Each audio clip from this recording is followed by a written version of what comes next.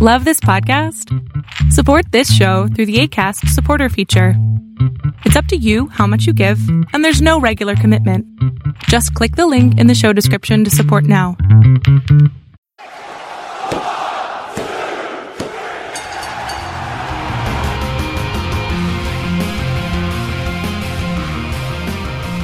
Hey, everybody out there. Welcome back to Positively Wrestling. I am Tim Kennard. And, of course, the heel to my baby face, the brain to my gorilla, the Jilly to my Billy. It is Steven Davis. How you doing, bud? I'm doing okay. You know, Tim, for so long, we've heard, since Rob Van Dam made a name for himself in ECW, we've heard about the 5-star frog splash. Everybody talks about the 5-star frog splash. People still talk about the 5-star frog splash, but I got one better. I got something better. What's better? Well, if you're listening to this, you're listening to the 5-star podcast. That's 5 right. stars on iTunes, baby. That's right. Moving up in the world. Gotta love it. Thank you for the support out there, everyone. We do appreciate it. Yes, we are 5-star rated on iTunes, which is incredible. It's just another stepping stone for us. We hope to go take this podcast to bigger and better things. We hope you're enjoying it, but thank you so much for the support. We really, really do appreciate it.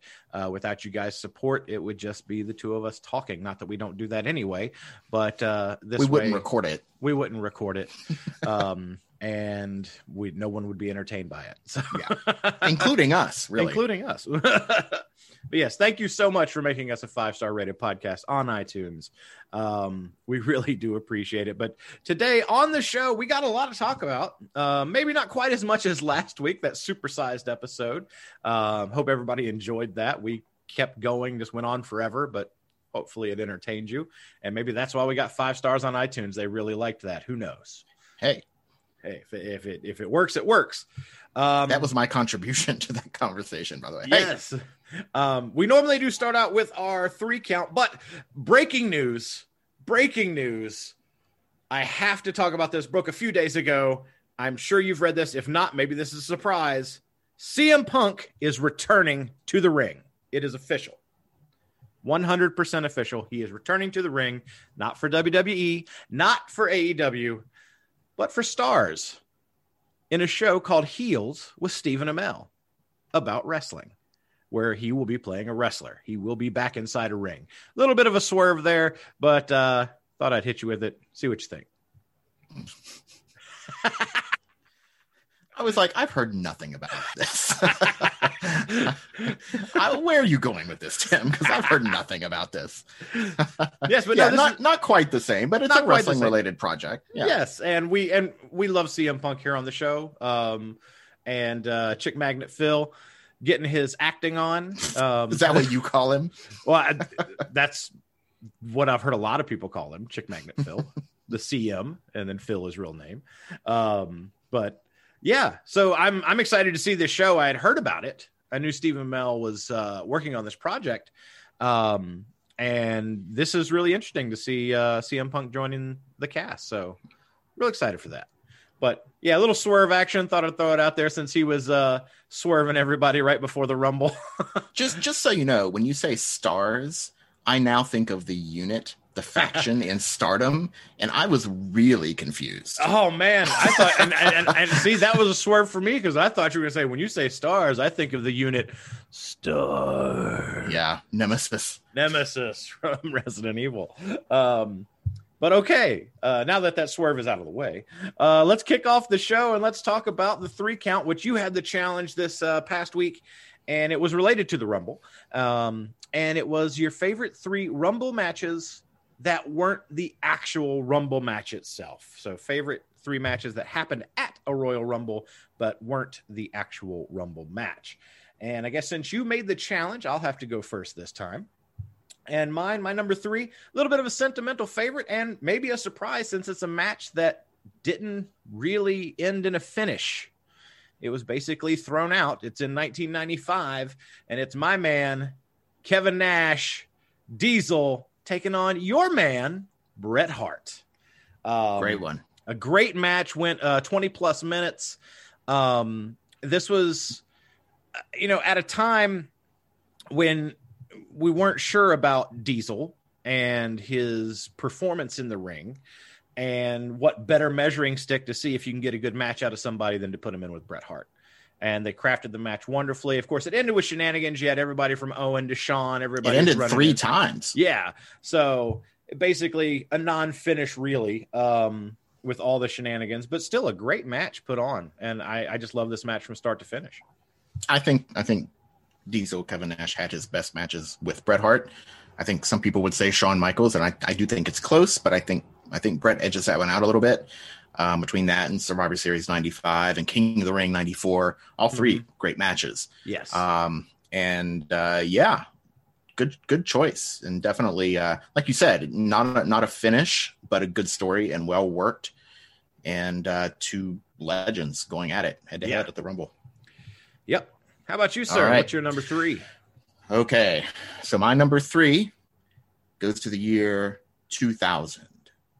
In the year 2000. For the WWF Championship, I think the greatest street fight in wrestling history, Triple H and Cactus Jack. Yes. And, oh man, they tore. First of all, the Rumble 2000 overall is one of the better Rumble pay-per-views, top to bottom. Lots going on there. Crazy tables match with the Hardys and the Dudleys on that card too. But this street fight, man, they went out there and they didn't hold back. You didn't really know who was going to win. Foley was crazy over. Triple H was finally really, truly getting over. There's blood. You didn't know what they were going to do next. There were thumbtacks. There were nails in boards puncturing calves. It was just insanity. Maybe, I don't know if it's my favorite Triple H match, but certainly in the conversation for it. And unforgettable match. Yes. And maybe stole the show from the Rumble match itself that year. I think that is that's very likely. I think you're right. And this match really was kind of a launching point for Triple H in that singles run. He goes out there with Cactus. It is brutal from start to finish. The thumbtack spots, especially, it's like, some of the shots they gave us during that match, and you'd see him just sticking in Foley's head and in his back and his shoulders, just crazy. This was a very well-crafted match. I think it had a spot where Cactus Jack was handcuffed and then took a headlong into the steel corner from the outside with no way to protect himself. I mean, it was brutal. Yeah. And these are the links at the time that, Cactus Jack would put himself through to put a match over. Yeah. Just the year before at the Rumble, the I Quit match with The Rock, where he took 11 chair shots to the head. Yeah. And then to come back the next year and do this. Wow. Yeah. Great match. Great choice. Triple H and Foley, they tried, they had a rematch the next month, Hell in a Cell, and they tried to recapture that magic. And the Hell in a Cell match was good, but it wasn't the same. It wasn't this one. And so if you're just going to watch one match between the two, Rumble 2000 is definitely the way to go. I do agree. My number 2, for me, it's not too long ago. It's 2017. And it's John Cena taking on AJ Styles. And we talk a lot about this on the show, where you can look super, super strong in a defeat.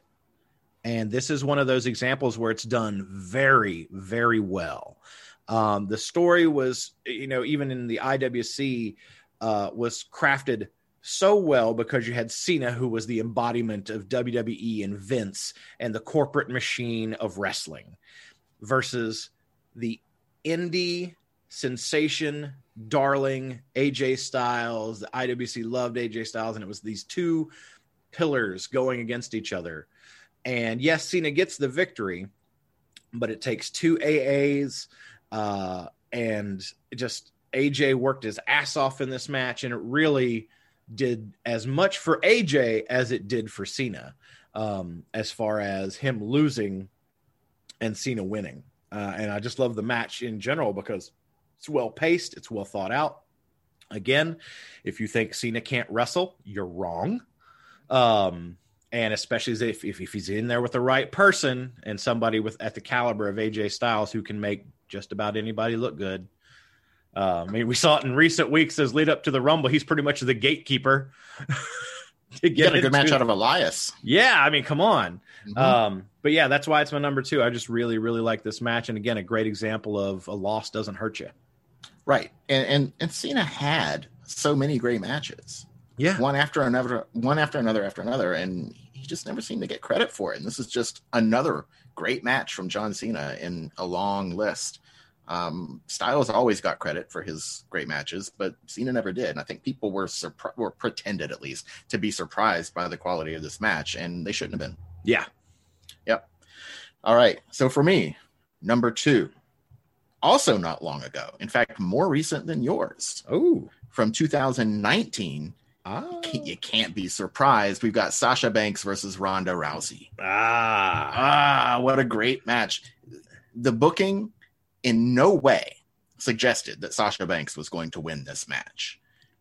The match itself, the way they put it together, as you were watching it, started to plant a little doubt in your head. That takes talent. That takes skill to do that. And it doesn't happen often. I remember it did happen in an Undertaker Kurt Angle match once, where it was obvious Kurt Angle was going to win, but then as they were going through, it was like, oh, well, maybe not. So you've got to be one of the best in order to do that. And Rousey is another one who did not get credit for her in-ring ability. She was legit. And, a lot of people thought she was going to come back at this year's Rumble, and she didn't. And I'm okay with that, because I didn't want her to walk in and steal a Rumble victory from someone who's been here the whole time. But if she comes back, I have no problem with her being in the ring. I hope she doesn't dominate the booking like she did before, but in the ring, she can go. And it wasn't Sasha wrestling a broomstick. It was Sasha against Ronda Rousey, and Ronda held up her end of the bargain. It was Ronda won every match that she was in except for 2. A tag match with Natalya against Sasha and Bayley, which Sasha and Bayley won, and then the WrestleMania triple threat match. Every match she won by submission except this one. This one, she had to get the pinfall. She couldn't get the submission out of Sasha. And just the way that they made it different, like Sasha always does, she makes her matches different and unpredictable and doesn't follow the formula. And I remember after the match was over, the camera accidentally caught Sasha laying on her back, smiling, because she knew how good that match was. Yep. And it gets my number 2. That's a great choice. I like it. I like it a lot. My number 1, we're going to 2001. It's a ladder match. Jericho, Benoit. I adore this match. It is so well done. These two pulled out all the tricks and new tricks we hadn't seen in a ladder match before. So many images from this match we have seen reused over and over, and spots redone because of the influence of this ladder match. The walls of Jericho on top of the ladder. I mean, come on. My favorite spot was when Benoit did the dive to the outside and Jericho swung the chair like a baseball bat. Yeah. Oh my God. And hit it right in the head. I mean, a bad spot, really bad spot, especially in hindsight, but it's a memorable spot. Yeah. But yeah, I couldn't ignore it. I love this match so much. I went back and rewatched it as well, just to see it again instead of just finding some highlights. I had to watch it from start to finish, and man, it's just so good. These two, I mean, at the time, 2 of the best, technicians in the ring. I mean, Benoit, arguably one of the greatest in-ring technicians ever, regardless of everything else. In the ring, he was a beast. Yep. He was the man. He was the Wolverine. And then Jericho had the in-ring chops, had the charisma, had the total package, man. And again, putting the 2 of them together, it was basically dream match status. Yeah. And we got it. I considered this match for my list. It was definitely in the running. I told you before we started recording that my 1 and 2 were set. My number 3 I had a hard time with, and that was one of them that I was considering. Yeah. as well as others. There have been a lot of good Rumble matches, that's for sure. Oh, yes. Non-Rumble Rumble matches. For me, my number one, if you listened to our top 10 show, then you should know what's coming here. 2003, Chris Benoit and Kurt Angle. Yes. For my money, this is the greatest WWF title match of all time.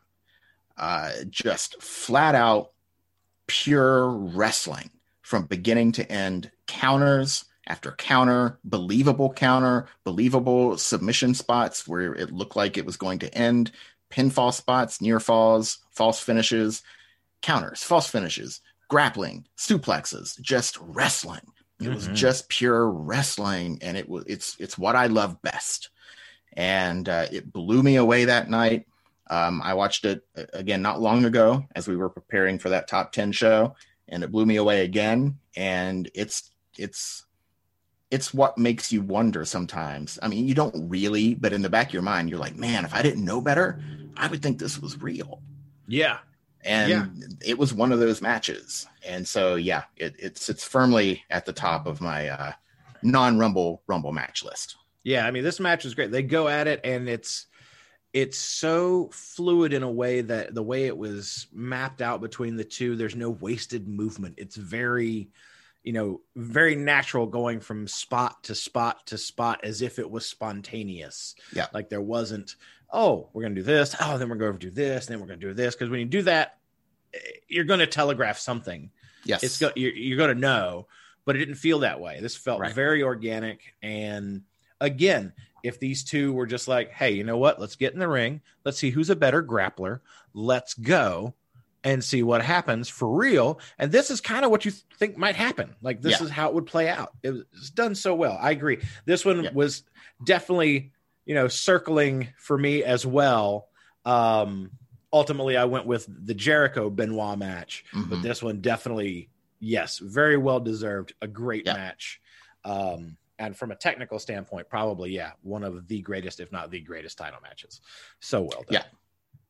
So well. You often do honorable mentions, and I've never done one, but I want to do one. Okay. Because there is an often overlooked match. This match is fantastic and never gets talked about, and it's from a Royal Rumble pay-per-view, and I just want to call people's attention to it because I think everybody should go and pull it up on the network and watch this match from 1991. It's not even an important match. It's a tag team match. The Rockers versus the Orient Express. Ooh. And not a title match. It has no historical significance, but it is incredibly well worked. They're creative. It's fast. They have a cool finish that I've never seen done before or since. And I feel like that's a match that doesn't get talked about and should be talked about. It almost made my number 3. And I think it would probably be my number 4. So if you haven't seen that match, or even if it's been a while since you've seen that match, pull up 1991 Royal Rumble. It's the opening match on the show, and Rockers and the Orient Express. Good stuff. Okay. Very, very nice. I like it. Now we get to the point where I get to challenge for the next one, which I am completely unprepared for this week. Oh. As we were going over our pre-show notes, the one thing I forgot to think about was, what is my challenge going to be? So we're going to wait, and I'm going to have it by the time we get to the end of the show. Okay. All right. Tim didn't do his homework. I'm doing the Vince McMahon this week. I'm booking on the fly. All right. This isn't the first time you've done the Vince McMahon. You changed your mega card in the middle of the mega card show. Hey, yeah, I did. Like a true promoter. Yeah. Trying to get butts in seats, pal. Butt every 6 inches. Or 16 inches. 6 inches? Small butts, man. Oh, man. Packing them like sardines. Because they are. Yeah. Yeah. But let's get into the show official here, and lots to talk about. Let's start with AEW. I mean, we knew it was coming. Yeah. Shaq makes it official. He challenges Cody Rhodes to a match. So this is going to happen. It's going to be a mixed tag match, and it's going to be Cody and Red Velvet versus Jade Cargill and Shaq. So, yeah. So, like we say, I mean, if you want to get more eyeballs on your product, you got to go mainstream, and this is a way to do it. Yeah. Shaq's a big name. You got everybody watching the NBA right now. He's part of, one of the teams for NBA on TNT. So he gets a lot of exposure every single week. And again, that's on TNT. So there's going to be all that cross promotion hype. So this is easy booking. So I'm interested to see what happens. And it looks like we're going to get this. I think they said March is what they're shooting for. For I don't know what pay-per-view that is, but the next one. Yeah. Yeah. Revolution. The next that sounds I think it's Revolution. That sounds acceptable. So yeah. So I mean, we pretty much saw this coming, but I'm excited for it. I'm interested to see it. I'm interested to see Shaq in the ring, man. Yeah, it'd be fun to get just outright Cody versus Shaq, but Shaq's not a wrestler. So you putting him in a tag match makes sense where, there are 3 other people out there who do this for a living to help him out. And to just kind of carry share the load a little bit. Maybe if he does well, maybe we'll get that singles match afterwards. Maybe. Yeah. Curious to see how it goes, but I'm also curious to see what impact it has on the eyeballs, the viewership, the ratings, the viewership. AEW. Mm-hmm. Yeah, I mean, we know Shaq has been a wrestling fan for years. He's been in and involved with professional wrestling for years. Yeah. Whether it be, he came down as an enforcer, he was in somebody's corner, wasn't he in like that one Rumble, him and the Big Show, or not Battle Royal, not Rumble. It was what was that? Was that the Greatest Rumble? No, it was one of the Andre Memorial. Yes, that's what it was. That's right. At WrestleMania. That's right. Wow, I'd kind of blocked that out. Wow. Yep. So yeah, I mean, he loves the sport, loves to be involved with it. So yeah, I'm real interested to see what happens with this. Yeah. Sticking with AEW. Now this one hell of a match. Jungle Boy, Dax Harwood. I really, really enjoyed this. I thought it was very well done, and I was very surprised that Jungle Boy picks up the victory here. Huge upset, and he didn't just win. Yeah, he made him tap. Yeah, he tapped him out. He was like, "Yeah, no, what's happening?" Yeah, and I mean, I've heard a lot of people talk about, Jungle Boy is one of those that he is a future champion, a future singles push kind of guy down the road as he develops, and you kind of get glimpses of it here. Maybe that's true. Maybe this guy's got big future in front of him. Mm-hmm. Could be. It looks like they're trying something new with him and giving him that push. Mm-hmm. And I don't know. I mean, will it stay in the tag team division, or will this lead to some singles stuff? It's kind of hard to tell because this was over a tag team wrestler. Yes. So we'll see where it goes, but it was definitely not something I think most people were expecting. I wasn't. Yeah. Like I said, I did not expect to get booked this way with Jungle Boy winning, let alone with a tap out finish. But yeah, what would your FTR name be? It's got to be a single syllable first name with a 2-syllable last name. Dax Harwood, Cash Wheeler. Even in WWE, it was the same, right? Well, yeah, same pattern. Mm-hmm. Yep. I don't know.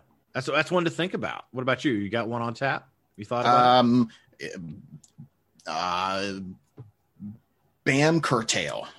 Oh, okay. I like it. That works. Okay. It makes as much sense as their other names. That's true. Bricklayer. I don't know. That's more 90s WWF. That's right. My character is a profession. Yes. Guys were plumbers, clowns, whatever. The bricklayer. And you have a second who goes by the brick. Yes. Oh my God, but she's hot. Anyway. Speaking of hot prospects, and I don't mean in the attractive way, although this person is very attractive. You just became a Seinfeld episode. It took you 3 seconds to back yourself into a corner. I love it. No, but I'm not saying she's attractive, but I'm not saying she's not attractive. Don't hate me. What's your Twitter? What's your Twitter? She is very attractive, but I'm more attracted to her talent, and she started off as fire in AEW and then has been gone for so long, mostly because of the pandemic. But we are finally getting a return of Riho back to AEW in the upcoming tournament. So I'm very excited to have her back. I'm sad, Tim. I know you're sad because it means that she won't be coming to Stardom. Yes, or at least not very often. And she's so fun over in Stardom. You can tell she's smiling all the time and she's doing fun stuff. And I love her in Stardom. Maybe, I don't know, maybe she'll bring some of that to AEW. I didn't get that sense from her the first time around in AEW, but I don't know, maybe it'll be different.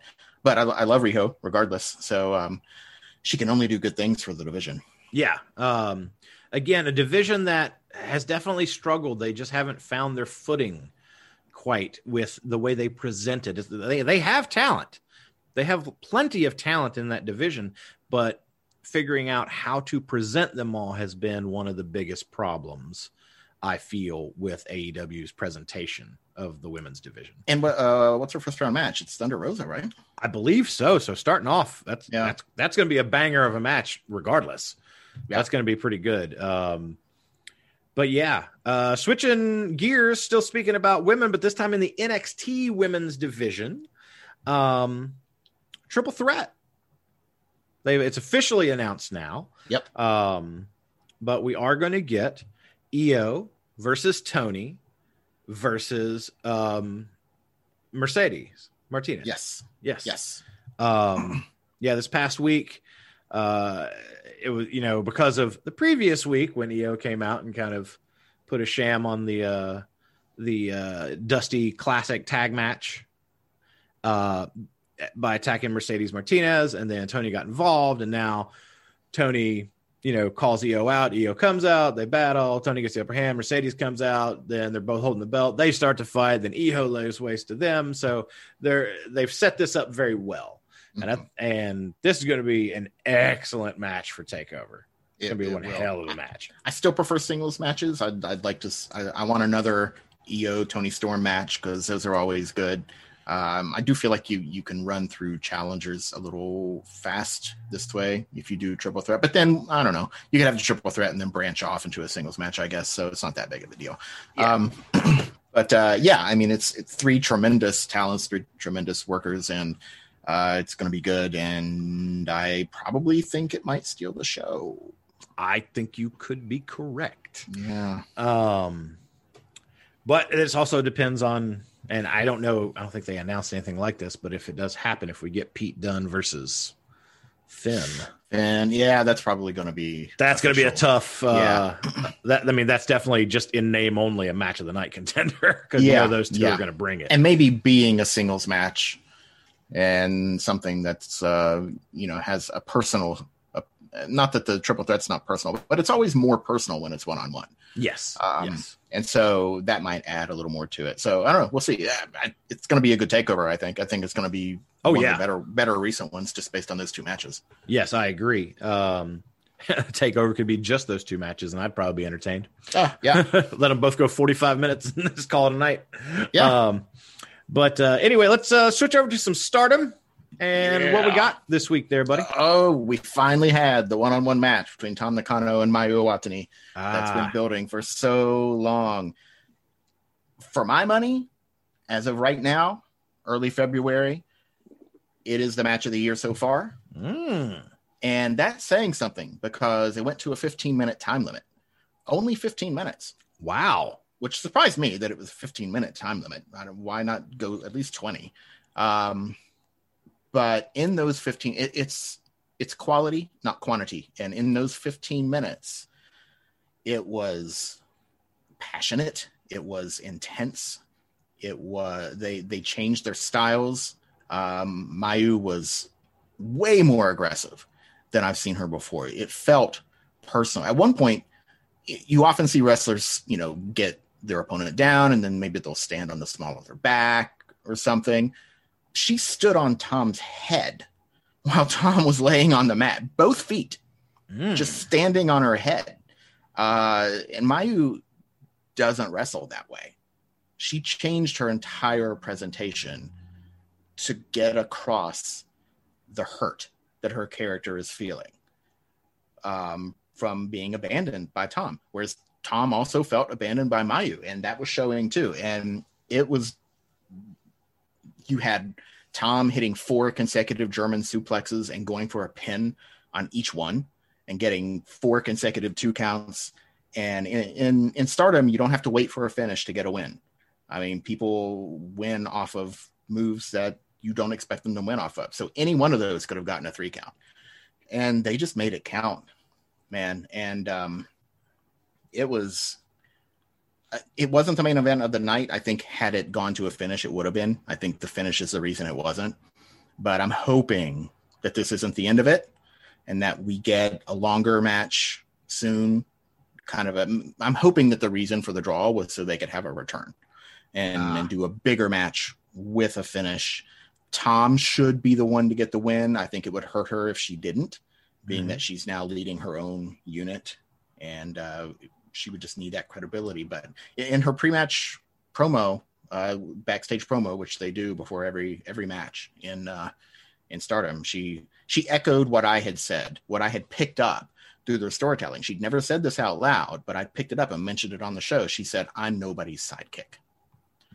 And I'd mentioned that before, that's kind of how Tom had been portrayed and that she's better than that. And so the storytelling here has just been immaculate, as good as anything I've ever seen since I've been watching wrestling in 1985. I mean, it's been that good and I want more.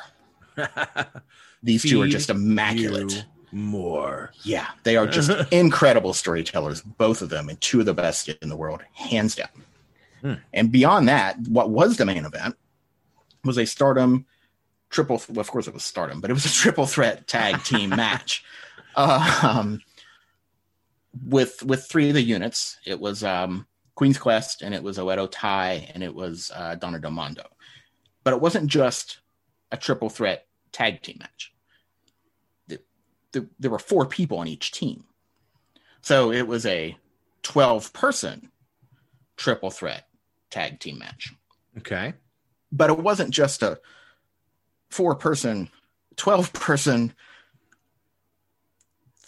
triple threat tag team match. It was an elimination match. But not just that, Tim. It wasn't just Let's see if we get it right this time. 12-person triple threat elimination tag team match. It was elimination in the sense that individual team members got eliminated when they got beaten. So it was a 12-person triple threat Survivor Series style elimination match. But it wasn't just that, Tim. Oh, God. In order to completely eliminate a team, you only had to beat 3 of the 4 team members. So it was a 12-person triple threat Survivor Series style eliminate 3 of the 4 tag team match. Okay. In the pre-match promos, Oedo Tai never does them because they're heels. But both Queen's Quest and Donna Del Mondo, both of them said, "We've got this tag team match and we don't understand the rules." And I was thinking, how odd for both of them to say that. What am I about to see here? What is going on? And yeah, so Oedo Tai won. B. Priestley gets the win and actually eliminated Momo, and then told her after the match that Ichiban Show Pie.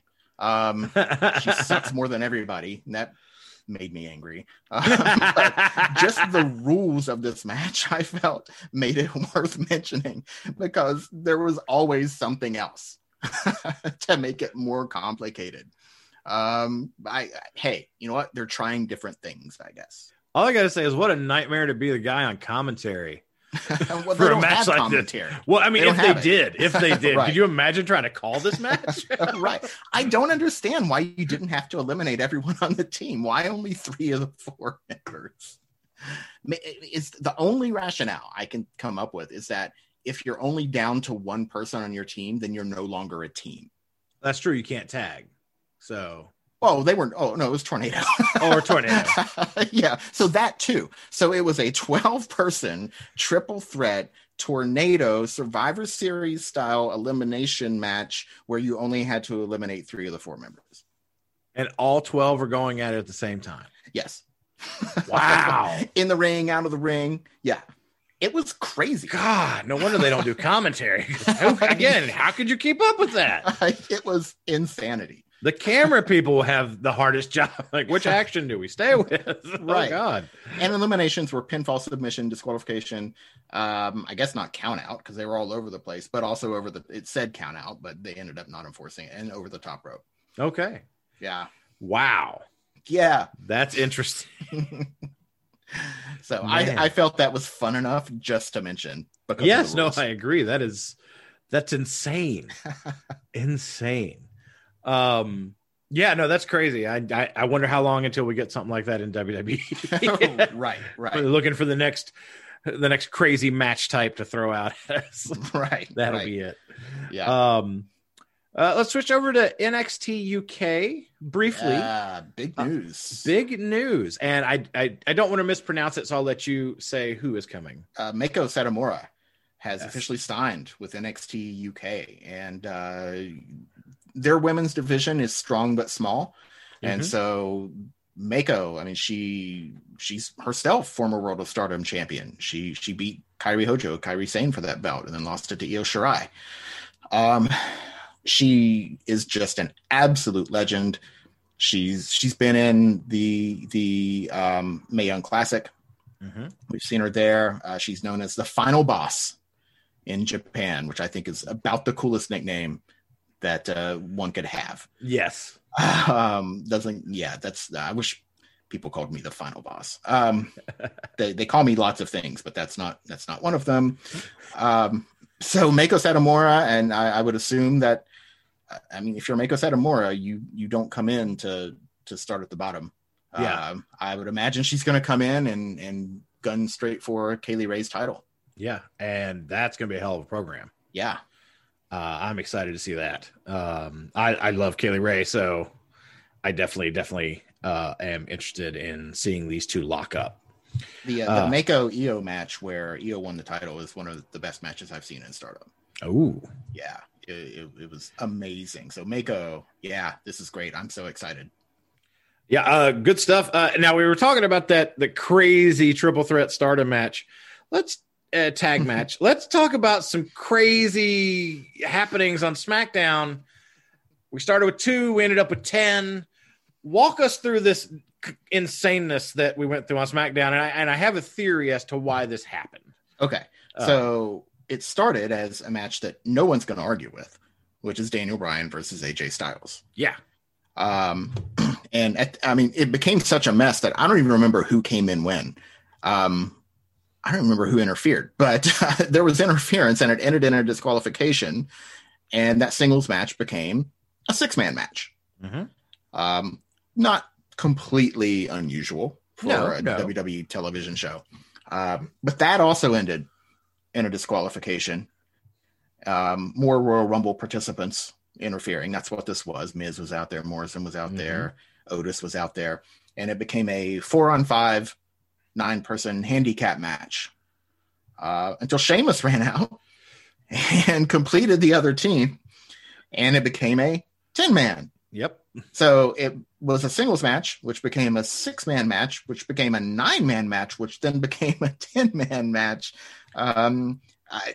I thought this was fun and harmless. I mean, it's, they before the go home show for the Rumble, you've got to have a bunch of Rumble participants in there. And this is what I was about to say. My point was we usually would have where everybody runs in and then it's just like an impromptu battle royal without being official, and just to get everybody out there to give you an image of the Rumble. Yeah. And they did it this way, but kept it in the confines of actual matches.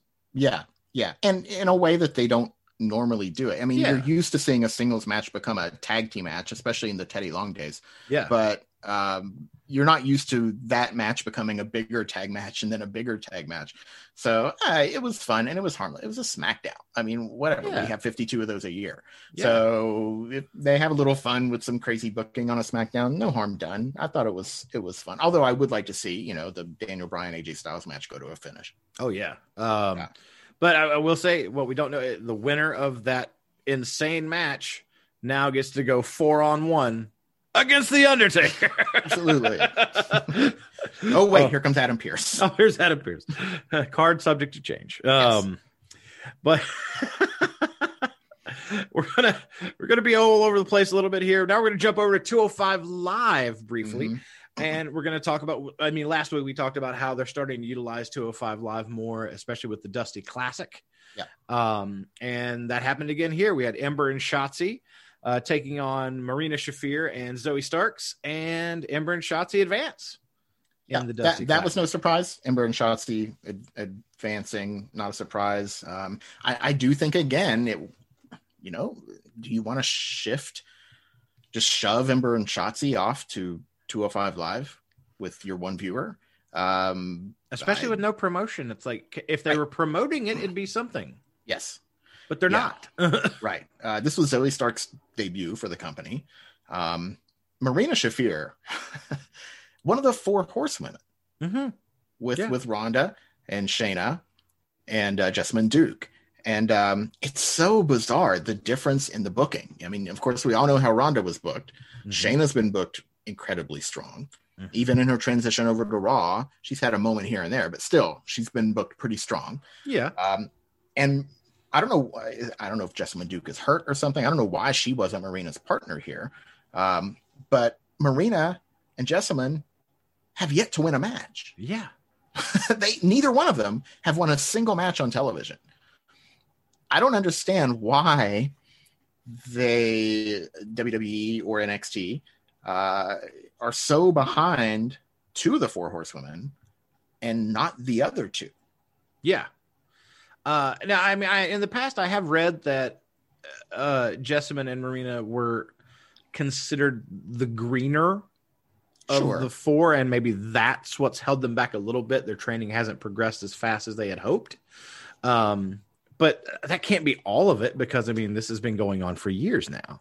Yeah, and even if you want to give them more time to hone their skills, you can still do it. Put them in there against enhancement talents and at least let them get wins, or don't put them on TV yet. Yeah. Because it's going to be a little, if they ever break down and do the four horsewomen versus the four horsewomen, you're going to have four legendary champions versus two legendary champions and two enhancement talents. Yeah. It's not going to have the same appeal. So I question the logic behind what they're doing. They're clearly not thinking long term. No, they definitely aren't. But again, that's something that WWE has been known for, is not thinking long term enough. Yeah. With people. Speaking of baffling decisions, let's move on to the return of WWE Backstage, which they did something kind of interesting where they announced the 1 and 2 entrants for the Men's Rumble. Kind of. And then gave us a match to determine number 30 in the Women's Rumble, which was between Tamina, because nobody's meaner, and Natalya. You have to make that rhyme. Yeah, you got to. Natalya. You didn't. You failed. I did. You didn't make that rhyme. Natty and Tamina, I just don't understand. I mean, I get you want to put a match on, you want to promote the Backstage and everything like that. Yes, I understand that. But why did these two get to go for that coveted number 30 spot when you put so much importance on it? Yeah. Why did they get the nod to do this? That's the part that kind of doesn't make sense in this scenario. And I understand you're questioning that from a booking perspective, and I'm with you on that. But I'm also questioning it from a kayfabe perspective. Okay. Like, look at it from inside the story. Okay. If this was real, how did the drawing proceed? Yeah. Were 28 numbers in, and there were only 28 numbers, 1 through 28, and then whoever didn't get a number, but then had you determine, because it would just be the last two. Maybe were there 2 blank numbers, and the 2 who got the blanks wrestle for 29 and 30? How in kayfabe do you decide? Well, and actually, no, you back that up a little bit, because Tamina wasn't number 29. I know, yeah, she wasn't number 29. She was 27, 28. She was towards the end. She was towards the end. Yeah. So how does that work? Yeah. In the kayfabe, on the kayfabe side, it doesn't make any sense to me. Yeah. So yeah, I think a huge misstep here from them. Again, I'm not against them having a match for number 30, but you got to give us some more explanation. There has to be a better reason. Give us an explanation to why these two. Again, was there a drawing? Did they pick like a special number or a special? Let's say they did it like the lottery and their little ping pong balls or whatever, and they pull a special one that has, like a star on it, and the 2 of them got it, and that's why they're in this match. One of them gets 30, the other one gets, thrown back in the hat to be picked again. Yeah. Or it would have made sense to me if they had the numbers 2 through 29 and then 2 blanks, and the winner gets 30, the loser gets 1. Yeah. That would have made sense to me. In fact, that's what they did way back in 1996. Yeah, I believe so. On the free-for-all, they did Hunter versus Duke the Dumpster Drosy. That's right. And the winner got number 30 and the loser got number 1. So that you could craft a story in your head as to how that would happen kayfabe. But this made no sense, because Tamina was, like we said, around 27 or something like that. So what determined her number after she lost this match? Unless there was a drawing after the match. But if the drawing was after the match, why are these the two fighting for number 30? Yeah, and like I said, and if there'd been a proper, like if you just sit there and said, okay, we're going to put everybody's name in a hat. The first 2 names we pick, those 2 are going to have a match. That works. Winner gets number 30. The other one goes back in the hat, and then we pick the other 29 numbers. That would work. But again, we didn't get any of that. So that's why we have issues with this. I feel like we just have to assume that's what happened. Yeah, I mean, because nothing else makes sense. That's what we're going to go with, so that we get some we're here to explain the better kayfabe. WWE, hire us. You wouldn't have these plot holes. But yeah, we'll go with that. They're going to hire me again later, by the way. I've got something that they should hire me for. Aha. We'll get there. But let's go to the Rumble event itself. And this was a good pay-per-view. It was. This was a very good pay-per-view. Very good pay-per-view. We kicked things off on the kickoff show, appropriately. Yeah, that works. With kind of a surprise that this match was on there. But then again, when you look at the matches they had, I get it. I see. Yeah, I don't know what else you would move to the pre-show. And it was the women's tag team championship match. Of course, Asuka and Charlotte Flair defending the belts against Nia Jax and Shayna Baszler. And I mean, this happened kind of predictably. We both pretty much picked a title change here. And it kind of happened and played out how I thought. Is that, we had interference from Flair and Lacey Evans, which led to Charlotte taking the pin and new champions. The questions I remember as we were texting back and forth during this was, man, when they threw Asuka over the table, the announce table, she must have fallen into a black hole. She just disappeared for the rest of the match. And I think this is probably one of those, it was just a timing issue. They didn't think about it from that perspective when putting the match together, was like, how long are we going to have her out there? Because it was just a long time. It was a long time. She's definitely gotten up from worse much faster. Yes. So that was, the kind of little hink in the chain link fence there of that match. But again, I'm happy that they moved the titles off of them so that hopefully we can get some focus on the women's championship for Raw going forward. Although we're going to talk more about that when we get to Raw. But yeah, so it was a good match though. I mean, even with all the stuff that happened, it was still It's still entertaining. I liked it. It was good enough. I mean, we should have never had to get the titles back on Nia and Shayna. Yeah. I don't think. I think that was a poor decision to put the titles on Charlotte and Asuka. Although it did give Asuka something else for her resume, double champion. Yep. So, there's a plus. But yeah, it was good. And I would have liked to have seen it on the main show, but I guess it did run long enough that we didn't need it to run any longer. So yeah. Yeah. So getting into the main show, we kicked off with was it the Women's Rumble? Did that kick it off? No. That was Drew. Oh no, Drew that's right. Goldberg. We kicked off with Drew and Goldberg. That's right. So yeah, we start with Drew versus Goldberg, and I mean, you, as we're texting, you pretty much called the match, almost down to exactly what happened. I believe a Drew McIntyre match was predictable. Yeah, I know, right? But yeah, so it wasn't overly long. It was, hit the spots. Now, I will say for me, and again, I get a lot of flack, and I want you to know I'm not hating on Goldberg when I say these things. I really am not. I recognize the man's talent, his place in history, in the business. He's in phenomenal shape for his age. But I think this should be his last match. Yeah. After what happened in Saudi Arabia, whether he could go outside of just outside of a normal Goldberg match, like a wham bam spear, jackhammer, I'm out.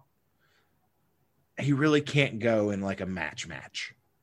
And a lot of that, some of that was shown, I think, in this match. Because I mean, Drew did everything he could to help him with the jackhammer, and it still was a little scary when he planted him down. So I think this should be a swan song, or maybe give him one more real quick squash to go out on, against a Miz or a Ziggler, something like that, to go out on a high note. But Drew does win, predictable fashion. Came down to the end. Goldberg went for the spear. Drew moves opposite corner. Then we get the Claymore. 1, 2, 3. So yeah. And despite that, I didn't hate it. No, I mean, it was entertaining. Yeah. It didn't go too long. It went the appropriate amount of time. Mm-hmm. They hit their spots. Mm-hmm. And, we had a couple times where I think they did sow the seeds of doubt to where, okay, maybe Goldberg's going to win. Yeah. But he ends up not. So I liked the beginning with the headbutt and then where Drew hit the spear. Yeah, that was good. I did like that. I did like that. Yeah. So Drew I didn't offensive. Yeah, I didn't hate this match. It was hard hitting. Yeah, predictable, yes, but it wasn't horrible. No, it was entertaining. It went and it happened. We both picked Drew to retain here, I believe. Mm-hmm. So yeah, and no cash in.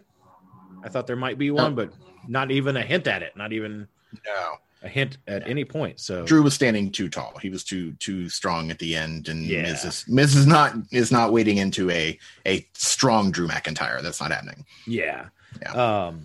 So from that, we do move into the Women's Rumble match. No, we move into Sasha and Carmella. Oh, goodness. I am all over the place. All right. Sasha and Carmella. Yeah. Which, again, I mean, they had a great match last month. They have a good match here, too. It wasn't quite the roller coaster that the TLC match was, but it was still very, very good. And probably Carmella's second best match in her career. Yeah, and even though it wasn't quite the roller coaster that the TLC match was, there were still moments where I was starting to wonder if Carmella was going to end up winning. They used Reginald well to make him part of the story. Yeah, this was good. Carmella's come out of this whole thing stronger than she was when she went in, even though she lost, like you were talking about earlier. Yeah, she stood toe to toe and hung with Sasha Banks more than once. And so she comes out looking great, and I think she should be looked at as a legitimate contender from this point on. Yeah, I agree. And I will say, I mean, Carmella's one of those who's definitely upped her game over the years based on when she came into the company, even from NXT, but even if you want to say main roster. from that time she won the title when she had James Ellsworth.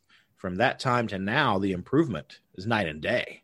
She's so much better in the ring, and really good at the storytelling and the character work as well. So, yeah, looked very strong in the loss. Of course, Sasha won. We both called that. But, yeah, great match.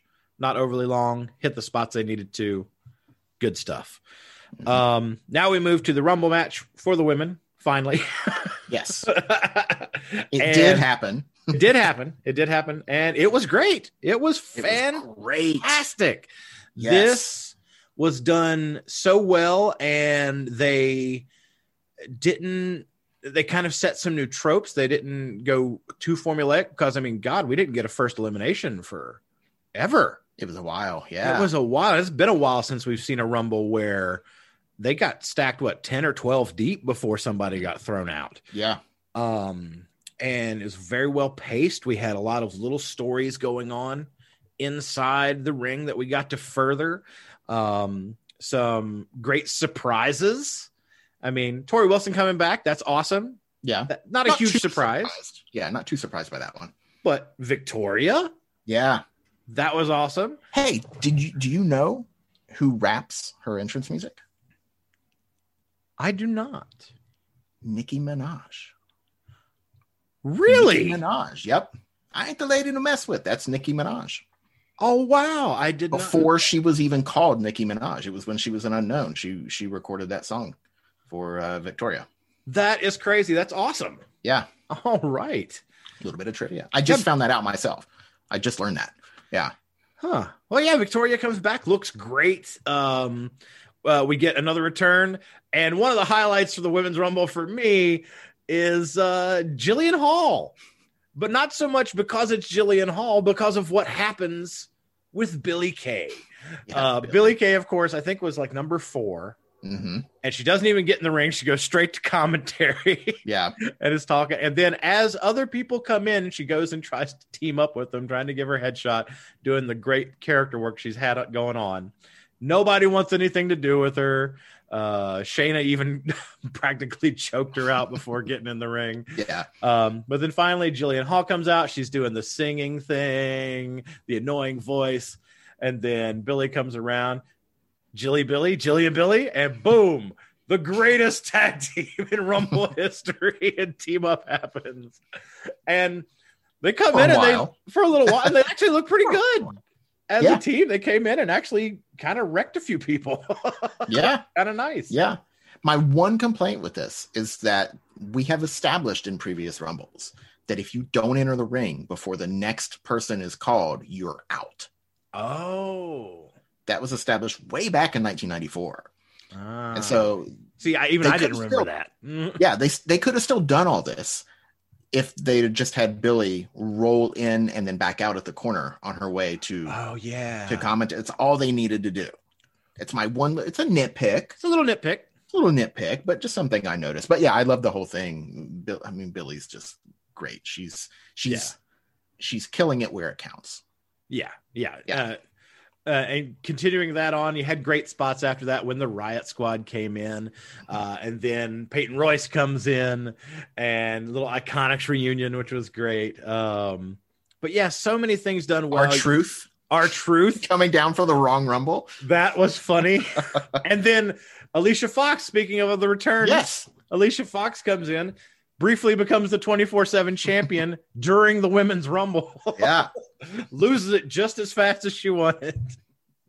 But yeah, no, great little spots in this. And then of course after we get about number 14, that was Rhea. And that was when the first not the first big contender to win, because we started off very strong. Yes. And Bailey was in there, and Bailey and definitely not the first contender to win, because number 3 won. Yes. But you had Bailey and Naomi, and then Bianca number 3, and I called Bailey and Bianca 1 and 2, so I was very close. You did. Very, I called. I said Dana Brooke was going to be 17, and she was 16. Ugh, so close. And of course, I said Rhea would be 17. She was 14. So I mean, we were pretty close. Yeah, close in areas there. But yeah, they start off super, super strong. Bianca, as I did predict, was the Iron Woman. Yep. She did get put in that spot, and she lasted a really, really long time. And broke the record, too. And broke the record. By not by much, but you don't have to. Don't have to. And then we get Charlotte a few spots after Rhea. And they used Charlotte the way I thought they were going to make you think she was going to win. So well done. And let's just fast forward to the final three. Yeah. You've got Rhea, you've got Bianca, you've got Charlotte. And it's done so well. You get let's back up a little bit. Let's talk about Alexa Bliss. Yeah. We can't not talk about Alexa in this match. Kind of happened in a somewhat way that I kind of thought. She comes down as the childlike character.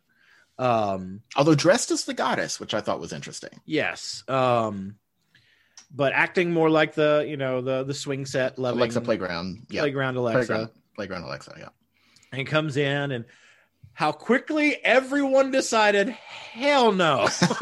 Yeah. You keep that demonic stuff outside the ring, and they all start and it was so refreshing. You have one of the smallest competitors, stature-wise, getting teamed up by like 9 other people. I don't know that I've ever seen that. Yes. In any match ever. It's always the opposite. It's always, the Big Show character or, that Great Khali that everybody has to team up with to Earthquake, Andre, to take out. But they all team up on her. Then she gets brief, and it looks like we're going to get the change. We get the lights dim a little bit. And Rhea says, just toss you over the roof. And you're gone. Very well done. So smart. I love this. It was so smart. It was. And I called Alexa to win because I had a hard time seeing her get eliminated. But like you said, well done. They pulled it off believably. I would have enjoyed seeing her win, but I'm okay that she didn't because I enjoyed the actual winner just as much. But yeah, man, we're going to talk more about Alexa later. I'll save it. But okay, so now let's fast forward. We got the final three, and you get Bianca and you get Rhea both decide, you know what? Let's get her out. And they go after Flair, and it works, and they get her out. And then you get that great moment. And by the way, when do we see that? When do we ever actually see that? Yeah. Usually people team up, and then they turn on them before. Before they've accomplished the goal they set out to accomplish. Yeah. So really, really well, believable wrestling. That's what I like. Yes. So then we get this great moment with both of them. They're in the ring realizing it's the two of them.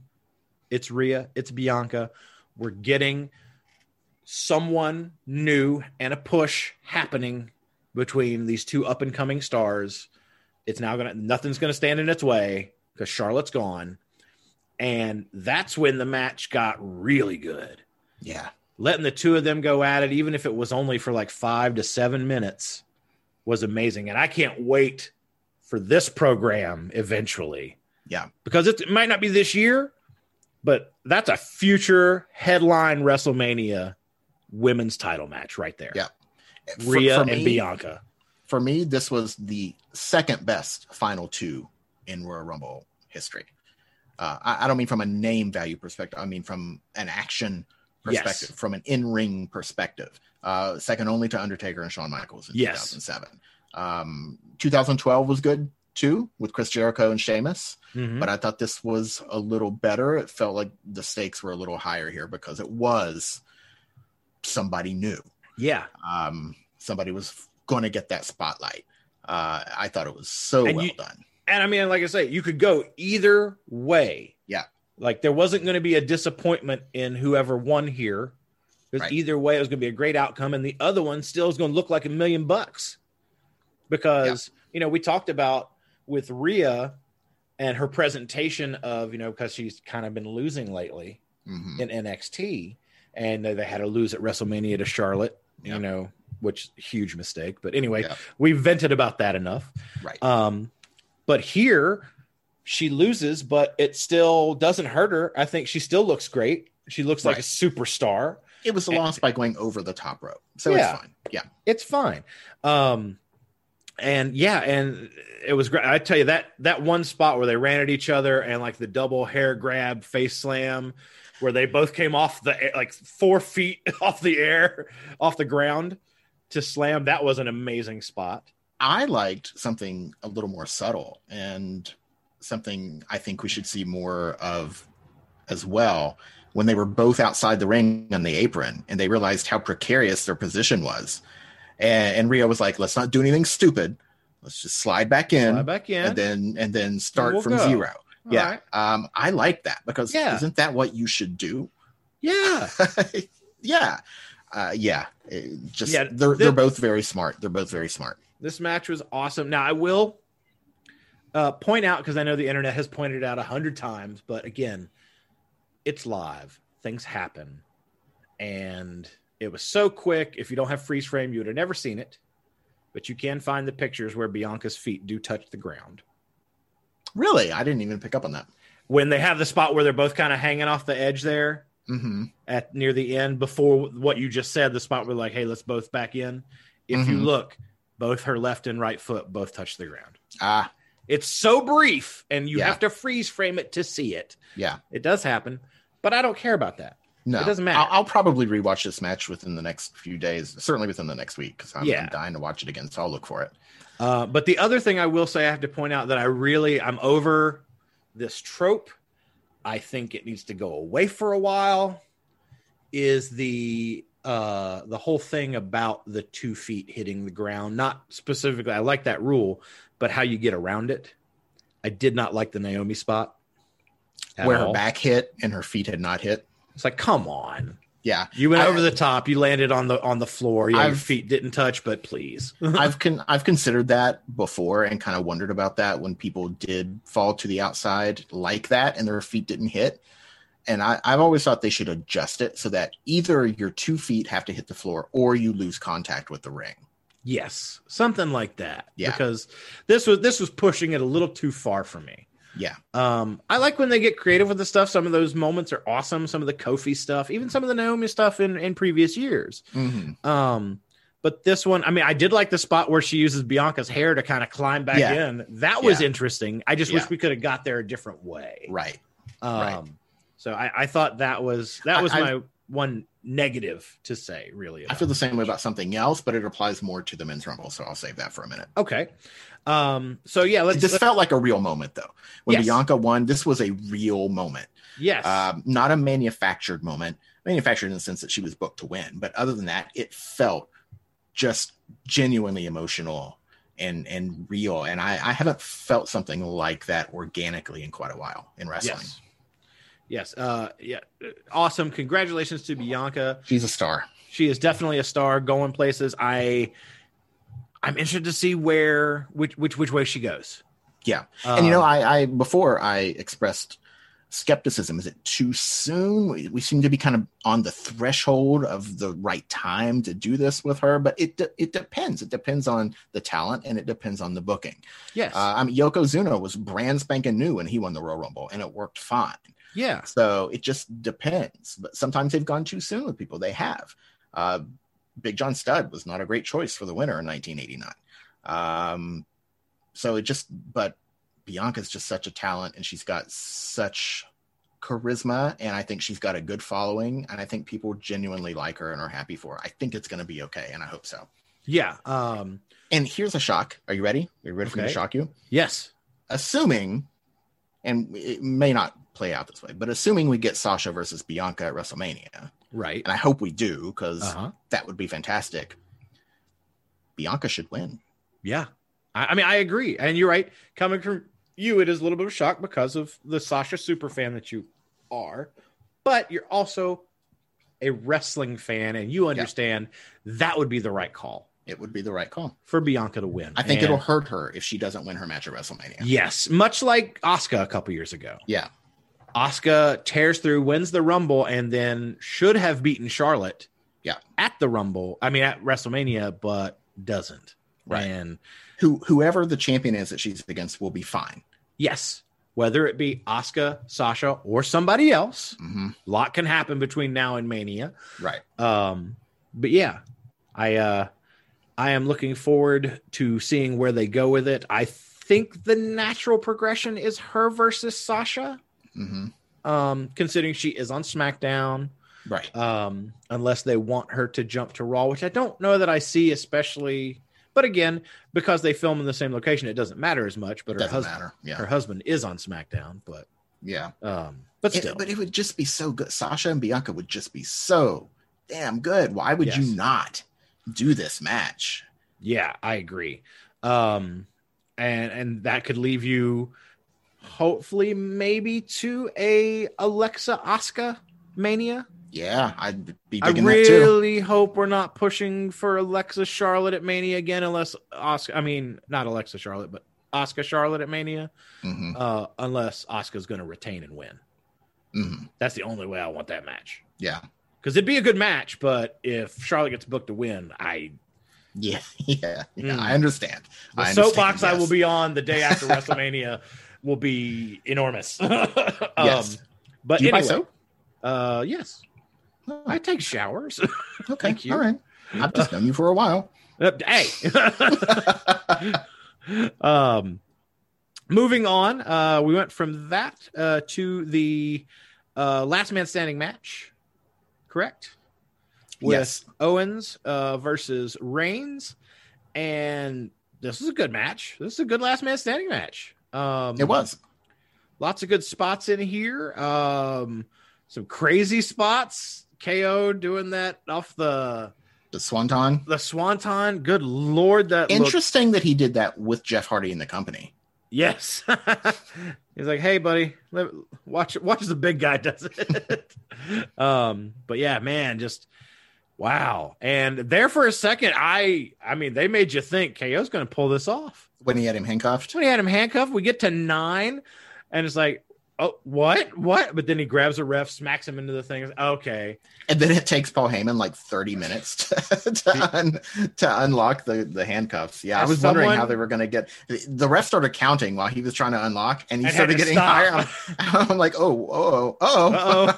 So then he just inexplicably stops counting. Just stops counting. Yeah. This is as someone who's done stage acting for many, many years. Don't use a prop unless you know for sure how you're getting out of it. Yeah. A little bit of a little mess up there, but still Reigns retains, and which we predicted was going to happen. We didn't think Owens is going to win the belt here. No returning Uso, which I thought we might see. Not even Jay. I mean, Jay wasn't even there. He wasn't even in the Rumble. Yeah, not even in the Rumble, and a lot of people are like, "What's going on there?" Yeah. Hopefully everything's all right. But yeah. So I'm not a big Last Man Standing match fan, just because of the way that it ends. It takes so long to end a match. Yes. There's not a whole lot of. You can't win quickly. You can't pull out a quick win in a Last Man Standing match. So I think they drag a little bit from me. So I love Roman and I love Kevin. This is probably my least favorite match on the show, just because of the rules of a Last Man Standing match, not because of anything they did. They worked hard. But having said that, I still didn't hate it. I'm not saying I didn't like the match. I just liked everything else a little more because I'm just not a Last Man Standing match guy. But this probably ends this rivalry. I think this feud is done now. I think this is done, especially when you're going to be trying to, as we say, start the road to WrestleMania and push whatever person is going to take on Roman for the belt, or whatever storyline you're going to go on going forward. I think now it doesn't mean it can't somewhat continue, into what, Fastlane or what is that next? I think Elimination Chamber. No, Elimination Chamber's next. Yeah. So moving into Elimination Chamber, you can still have remnants of it there, but they're definitely we're going to see the shift of focus here. Yeah. I believe. But let's move on to the main event of the evening, which was the men's Rumble match. And this one's going to be a little bit more divisive of a talk, I feel, as we talk about this. There were things we liked, things we didn't like. So let's start with what you liked. I liked the reunions. Yes. We got a little bit of Team Hell No, which was kind of neat. And speaking of that, let's talk about the surprise entrance. Kane coming down, and Glenn Jacobs, mayor of Knox County. Good on him. He donated his entire appearance fee to like a local charity or internship thing. So good on him for doing that. But like seeing him come back in a brief spot. Again, when you use the legends right, this is what you get. And this is well done, I thought. How about Carlito? Man, not only that, I mean, where he's been for the past couple of years is just the gym, because that guy he's in far better shape now than he was during his original run. Yes, phenomenal shape. Jacked Carlito, JC. Yes. And wow, loved having him back. That was great. Hasn't missed a beat, a step in the ring. Why this guy isn't wrestling full time for someone, I have no clue. It doesn't make a lot of sense. And you know, he's older now, and hopefully he's more mature. Yes. And because right before we started recording, it was reported that he's on a 3-week probationary deal. Mm-hmm. And then that has the potential to become something permanent. So I think if he shows that he's actually willing to work this time, because that's what everyone has always said. And I'm not talking Meltzer. I'm talking like actual wrestlers have said he was just lazy. Bruce Pritchard, people who were there just said he was lazy. So maybe if he just works this time, he could actually beat something. He never really did it for me. Like I liked him okay, but he was never one of my favorites. Mm-hmm. But maybe if he really puts his all into it, he could be. Yeah. Excited to have him back. Hopefully it does lead to something more. I'm gonna be following this one pretty close to see what happens with Carlito moving forward, but great to have him in the Rumble.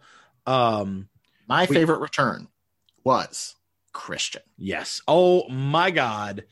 It had been said that he wasn't going to be in the ring anymore. Like he had that brief little thing with Randy Orton to deal with the Edge storyline from last year, but like he didn't put any moves out, didn't really take a bump.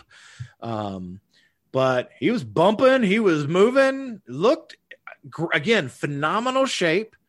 Like he could be, in pay-per-views back and wrestling full time right now. And current reports are that he may be back on a part-time schedule. Yeah, which would be awesome. So, yeah. I'm all for it. I've always been a Christian fan. Love, again, as we said, talked about the reunions, the ENC reunion, Edge and Christian. That was great. Disappointed we didn't get a 5-second pose, but right. Yeah, but that's okay. Chance. We're definitely going to. It's going to happen. Yeah. But yeah, really. I always thought, not always, but the longer the more we saw of Edge and Christian, the more I started to think that Christian was a little better in the ring. Really? He didn't have the same charisma or the same presence that Edge had, but I do think he put a little more thought into his work than Edge did. And so, yeah, I'm a big Christian fan. For example, Edge and Randy Orton have had a long-standing rivalry. Mm-hmm. And I think the first couple matches they had back in the day for like the Intercontinental title, I think those were good. And then after that, it was the same thing all the time.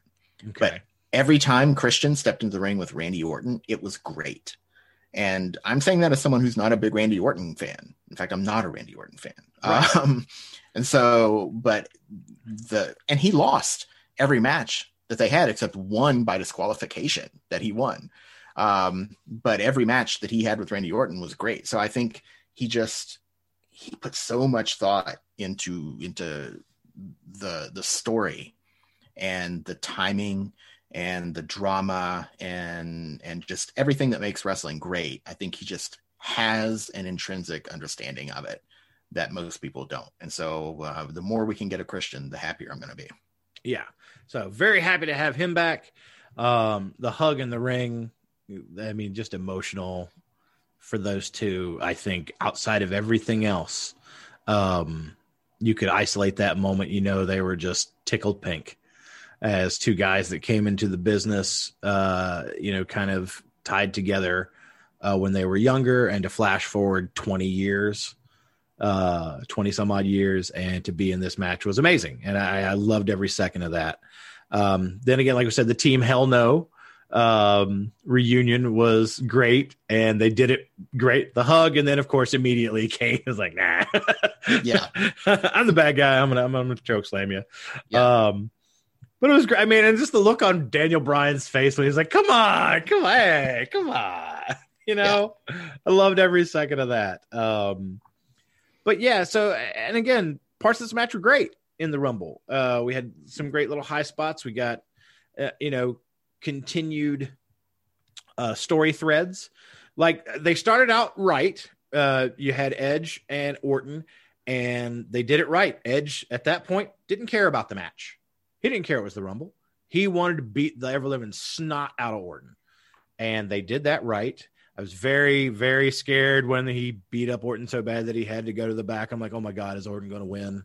Or are we going to do this trope? Please, God, no. Please, God, no. Yeah. Well, we knew he would be back. Yes, we knew that was going to happen. I was just hoping it wasn't going to lead to him winning. So that thankfully didn't happen. But so they did those parts right. Well, let me tell you when I suspected Edge was going to win. Okay. When he came out number 1. Really? Because on Backstage, they announced Orton is number 1 and Edge is number 2. And when they made that switch, I thought, oh boy. First to win. Yeah. Because they want to tell the story of him coming in number 1 and winning. Okay. So I think they changed something. Yeah, I think something changed between Saturday night and Sunday night. And it may have been as subtle as maybe Orton was going to be the one to win. And they changed it. I don't know, but something changed. Yeah, because we heard reports that there were a couple different scenarios on the table, and there was one scenario with someone winning that they considered kind of a nightmare scenario. And maybe that would be Orton winning. Given I guess it depends on who's reporting it. Like, what's a nightmare to them? Yeah, what's a nightmare to them? Well, it wasn't the person reporting it. It was, they were told by someone backstage involved in creative. It was the nightmare from creative standpoint for this person to win. That person's nightmare. So, and I don't know if it's a nightmare because they knew backlash they would get from it, or it didn't make sense or whatever. So yeah, interesting that there may have been a last second change that led to Edge, as we reported here. He does eventually hang on and wins. Goes from number 1 to winning, which has only happened twice before. Michaels, Benoit, and no, somebody else did it, didn't they? Mysterio was number 2, so I mean, technically it's the same thing, but they don't count it. Was Flair number 1 when in '92 when he won? No, he was number 3. Oh, okay. I know there's another one because they always talk about 3, and they don't mention Benoit. Yeah. Man, I'm totally spacing on this, and I should know this. It should be right on right in the front of my memory. It'll come to me. Yeah. It'll come to me. But yeah, what do you think? What do you think about Edge winning?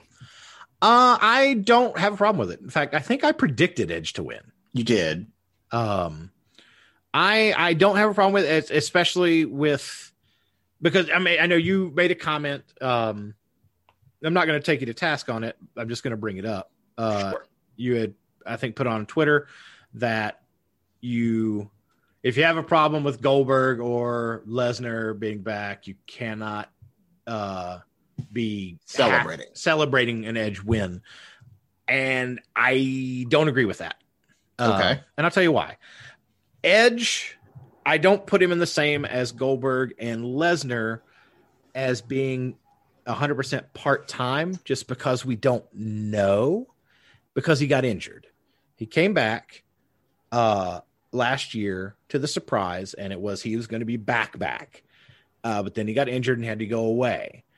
So, I mean, would you still feel this way had he not got injured and he'd been showing up every other Monday or Friday? Well, but the primary complaint people have about Goldberg isn't that he's part-time. It's that he's a star of the past, taking the spotlight away from new talent. Well, and I agree. And the reason and how I combat that is kind of like I said earlier. Goldberg can't really go anymore. It has to be a very specific match. Edge can still go. He can still put on a 4 and 5 star match with an opponent, whereas I don't think Goldberg's capable of it. Now, Lesnar is kind of a different commodity because he can have those great matches. My biggest problem with Lesnar is that, especially when he's the champion, he's not around enough. The belt loses highlight because it's not there. He's an absentee. I actually don't mind that because that's the way it was back in the day. True. The champion was almost never on free television, at least not wrestling. True. But like I say, because the dynamic has changed now, right, and it's kind of flipped as far as what they find more important. The television part is almost more important than the pay-per-view aspect, because that's not where they're making money on pay-per-view anymore. It's not how they make their money. It's all on those TV deals. Yeah. So if your champion is the cornerstone of your company and he's not showing up on TV, the most lucrative part of your business, that's my only problem with Lesnar. I love Lesnar. I like him in the ring. I do not mind him as champion, except for the fact that he's not there enough. That's my biggest thing. But the reason I don't lump Edge into that is because I think without that injury, Edge would be here every week. He would be part of the company. He's not part-time unless they book him that way. I don't think that would be his choice. Yeah. So that was my only thing. Again, I'm not taking you to task on it. That's why I just don't agree with it. Sure. I don't agree with that assessment. Other things to consider with Edge winning is that he's on the creative team. Well, that's true. For Raw. So he's booking himself to win this match.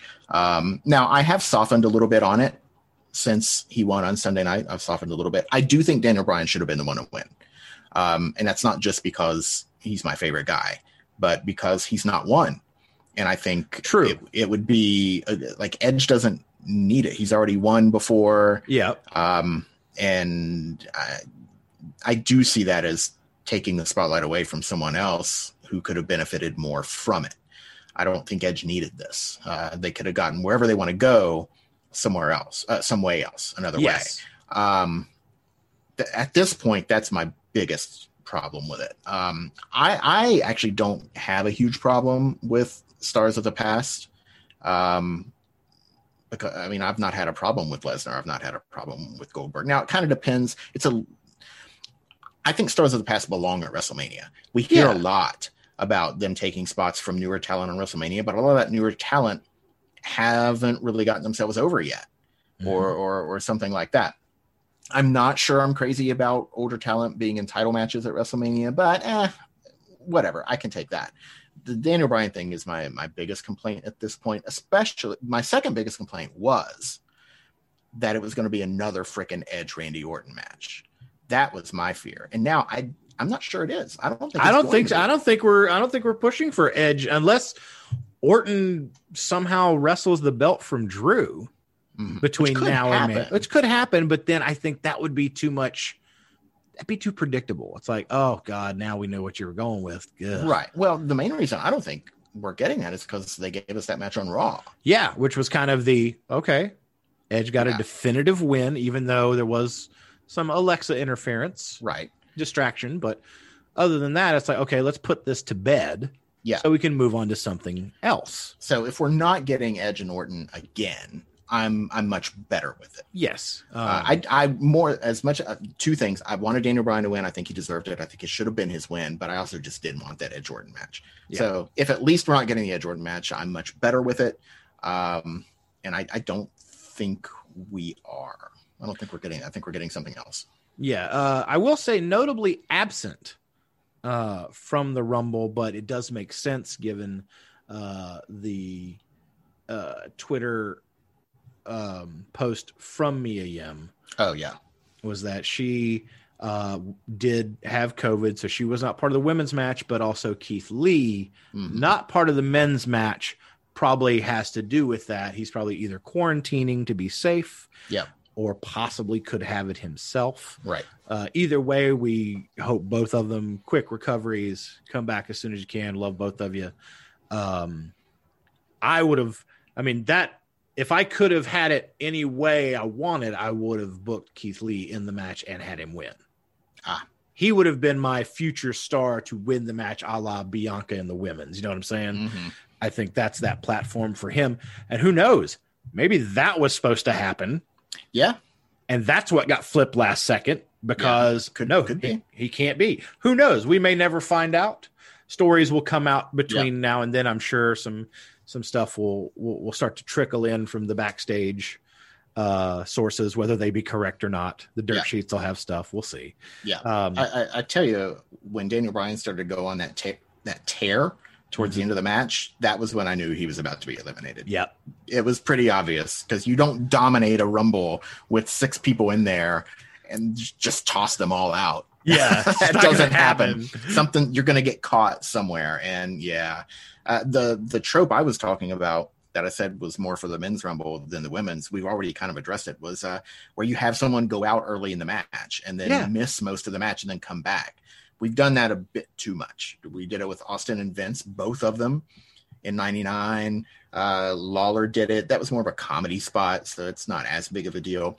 Santino Marella did it and ended up in the final 2 that way against Alberto Del Rio.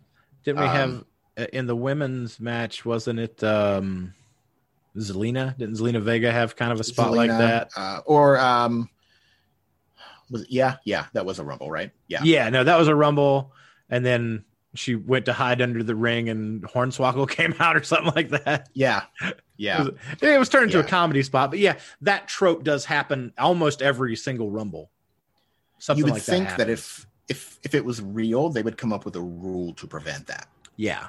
So because what's to keep someone from coming out number 3 and then just parking their butt in a chair until everybody but one person's gone, and then what's to prevent everyone from doing that? What's to prevent people from just sitting outside the ring and nobody ever getting in and starting the match? It's kind of like because in Impact they have the reverse Rumble where everyone starts outside and then has to go to it's a weird, I don't even know how the rules for that one work, but they took an idea like that and kind of put it in play. But yeah, no, it is something they should start looking at not doing as often. Let's put it to bed for a while. Yeah. Use it sparingly. If you do it with the right thing, or if it's a comedy spot, okay. Yeah. But when you do it with someone where it's like could be the potential winner, then it's like, okay, that's But yeah, so as we said, Orton went out early, comes back at the very end. Predictably. WWE put out a tweet with a clip of that RKO that he hit Edge with and called it an RKO out of nowhere. And I responded and said I called it an hour in advance. And it was actually the second RKO within a week that I called an hour in advance. So I haven't seen an RKO out of nowhere in years. Yeah, I know. It's not happened for a while. But also, speaking as we get into, we're talking about those final people in the Rumble, the return of Seth Rollins. Yep. I called it. Back. Looks like $1 million. Glad to have him back. Some fun little spots with him and Braun at the end when he's trying to team up. Braun being number 30. Braun is jacked. He's in the best shape he's ever been in. God. And like I say, we've talked about it before, but looking at it at the end of the Rumble, it's like, man, they have more talent than they know what to do with. There were some people missing that should not have been missing. Yeah. From this Rumble. Where was Angel Garza? Yeah. Where's Buddy Murphy? Yeah. What's happened to Buddy Murphy? Where is he just Buddy Murphy? Vanished with no explanation. So gone. And Jey Uso, as we mentioned. Yeah. So a lot of omissions that we don't know why, but Sonya Deville was not in her Rumble. We mentioned that's right. a few weeks ago. If she wasn't in it, it's telling. Yeah, so she's not in the Rumble, so I don't know what's going on with that. Yeah. But she was there at the show. She was in kind of the pre-show, well, maybe not the pre-show, but when they went to the, what do they call it? Not the commentator booth, but the backstage crew. And of course we can't get out of this without also mentioning another 24/7 title change. I love the 24/7 stuff at the Rumble. Oh God. And I love JBL's comment, although no, he's still not off the hook. This does not erase that. This is not worse than the David Arquette thing. Because David Arquette didn't win a joke title. He won the damn WCW title. Right. But what's his name? Peter Rosenberg. Peter Rosenberg gets a roll up, the most devastating move in sports entertainment. Well, to be fair, preceded by a low blow. Okay, preceded by a low blow, and then rolls him up and wins the title. And they left it that way by the time the show went off the air. So we're like, wow, this is new. But then, of course, we got news before Raw even kicked off that it had changed back hands. Our truth is the best sport in wrestling. 47-time 24/7 champion. He said 40. He said 48 or 48. Is it 48? He said 48 on Raw Talk. But he will do anything.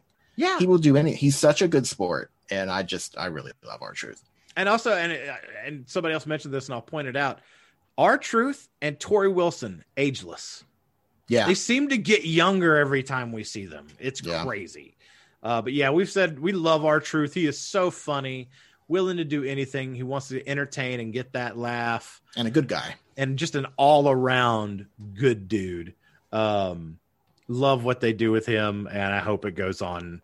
I hope no one ever takes. I hope they retire that belt and just call it the R-Truth belt. Yeah, just let him be the eternal 24/7 champion. When they put him in the Hall of Fame, he should still be holding that belt. Still defending it. And before we leave the Rumble, I do want to go back to Bianca for a second. Okay. She was the Iron Woman, and she did break that record. So she has the record for the longest time in a Women's Rumble. She has the record for the most eliminations in a Women's Rumble, tied with Shayna Baszler, but still she has that record. Yep. And she won. How do you beat that? Yeah. I mean, that's incredible. She's got it all. Yep. She's got it all right now. And plus, to point out, first African-American woman to win the Women's Rumble. Yep. Only the second African-American performer to win a Rumble, period. Which is crazy. I didn't realize that. Given how many Rumbles we've had and the talent pool, that's nuts, and it's long overdue. So, So, overall, out of 5 stars, how would you rate this Rumble? Definitely 4, maybe 4.25. I would say, 4.25 to 4.5 for me. I really, really enjoyed it. Yeah. Let us know what you guys thought. Hit us in the comments section, send us a tweet or an email. But let's talk about Raw a little bit before we get out of here. So we kick off with Edge, I believe. I the first 10 minutes, my streaming wasn't working, so I missed the first 10 minutes. But I believe it was Edge came out. It was. And then, of course, we got Drew and Sheamus both coming out. And Edge, he sat there and said, hey, when I make that decision, you'll know, but just understand whatever decision I make, I'm leaving with a championship from WrestleMania. It's good promo work from Edge. Wouldn't expect anything less. Which left Drew and Sheamus in the ring. And then what we've been saying is going to happen for a while happened. Sheamus hit him with the Brogue Kick. And it looks like we're going to gear up for Sheamus and Drew probably going into Elimination Chamber. Who knows? Could be going into Mania. Could be. Who knows? You never know. Maybe they'll have an Elimination Chamber match where Drew defends and Sheamus is one of them, and maybe they'll do a singles at Fastlane or something like that. Yeah, maybe something. Lots of options. That. Oh yeah, plenty of options to go there. But yeah, so what do you think about this? It had to happen. Yeah, I mean, it made perfect sense. And I think Sheamus, we've talked about him before. He's underrated, not talked about enough. I think he's a great talent, and I think he'll do nothing but good things for Drew. And I think they could have bangers of matches. I think they could have real good hard hitting matches, because both of them can look pretty stiff in the ring, very brutal. So I think it'd be good. Yeah.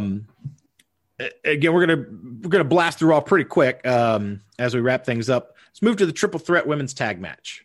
I know you had some stuff you wanted to talk about on this. Of course, we had Mandy and Dana Brooke versus Asuka and Charlotte versus Naomi and Lana.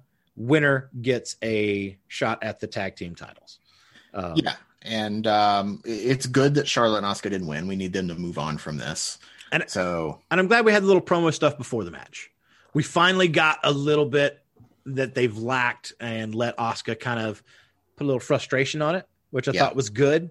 Sitting there saying, it's like, we would have won if not for that, right? Yeah. And that she's frustrated with the loss and what's going on. So that was good. Little tension building between the two of them because they're not going to stay a team for long. Right. And this match perfectly for me encapsulated the booking mess that they've got going on with Asuka. Yes. Because on one team, you have Mandy and Dana, who not long ago were Asuka's best friends. They were sexy muscle friends. Yes. On another team, you've got Lana, who not long ago was Asuka's best friend. Mm-hmm. Yet for some reason, Asuka's got all these friends in this match, but she's not teaming up with any of them. She's teaming up with Charlotte just because she was the replacement partner at TLC. It makes no sense. The Asuka Charlotte stuff should have never played out this way. I don't think Lana was ever really hurt. No, I think it was should have just come back on Raw the next night and let Asuka and Lana do that match. Not that it was her decision, but the booking, they should have booked it. Yes. Yeah. Although I will say this, I loved the look on Lana's face when she came out for the Rumble. That determined, like, I'm a badass. Yeah. Like, if she'd have come in and threw 2 or 3 people out, I would have popped huge. I'd have been like, yes, that's awesome. But she did get to eliminate Nia. She did eliminate Nia. So we got a little bit of closure there. And now it looks like we're getting back to the Lana Nia stuff since they won the match. And so it does feel like putting the titles on Asuka and Charlotte. That was where they hit pause for a second in that storyline just because Charlotte was coming back. Yeah. To put importance on it, which I don't like. Yeah. If I was booking from here on out, because again, Lana and Naomi win, they pin Asuka. Yeah. To win. So I think now we're gonna get more tension between Asuka and Charlotte, which is gonna lead to Asuka versus Charlotte at Elimination Chamber. Mm-hmm. Where Charlotte gets cost a title match because of Lacey, because of Rick again.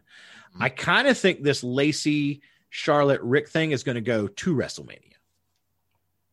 Really? And it's a long time for modern day WWE. Yeah, it would be a long time, but I think that would be best for it. That way you still have a storyline that you can throw importance on because it involves the Flairs. You elevate Lacey Evans, who definitely needs it. And you don't piss everybody off by keeping Charlotte in the title picture. And you let that play out some other way. Right. So that's what I'd like to see happen. But whether it does not, we'll see. We shall see. But so then, like say, we talked about him earlier, Carlito. Yeah, he was on Raw. He had a match. He teamed up with Jeff Hardy, got the victory against Elias and Jackson Riker. Mm-hmm.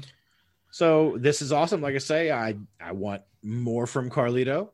I think it's great. I want to see what he has. So I'll be watching closely over the next few weeks, and hopefully he impresses me and shows me something. Yeah, because I'm the last word. Yes, you are the final word when it comes to this thing. So he better impress me. Let's go. One of the last things we're going to talk about, as we have for the past couple of weeks, because it's so good. It's Alexa Bliss. Alexa is hands down my favorite thing on Raw. It's not even close right now. There's a huge gap between Alexa and everything else for me. They can't do this when crowds come back. So I'm glad they're taking advantage of this opportunity to do this supernatural costume changing. And she's so good at changing characters and inhabiting different personalities. And you know what? This is so good. Like, she's a little scary. Mm-hmm. She's a little scary. And believe me, normally if I see Alexa Bliss, the last thing I would typically do is run the other way. But maybe. Yeah, I don't know. This personality, she's so good at it. And, having whatever, was that supposed to be blood dripping out of her mouth? I assume. I guess, yeah. She's so good at it. And like you said, having all the people in the Rumble attack her, even though she's the smallest one in there, is just a really nice bit of storytelling, and they are killing it with Alexa. Like, I don't even care about what's going on with Bray and Randy. I want to see what Alexa's going to do. Although I was on a side note, I was happy to see Nikki Cross back in the Rumble. Looked in great shape. Hire me. You ready? Oh yeah, go ahead. Okay, all right. So she didn't do the Sister Abigail, right? She changed it. She flipped it and turned it into a DDT, which was awesome. Which was a great move. It looks fantastic. Looks like it hurts. You know what it should be called? I tweeted it. Did you see it? I did not. The Twisted Sister.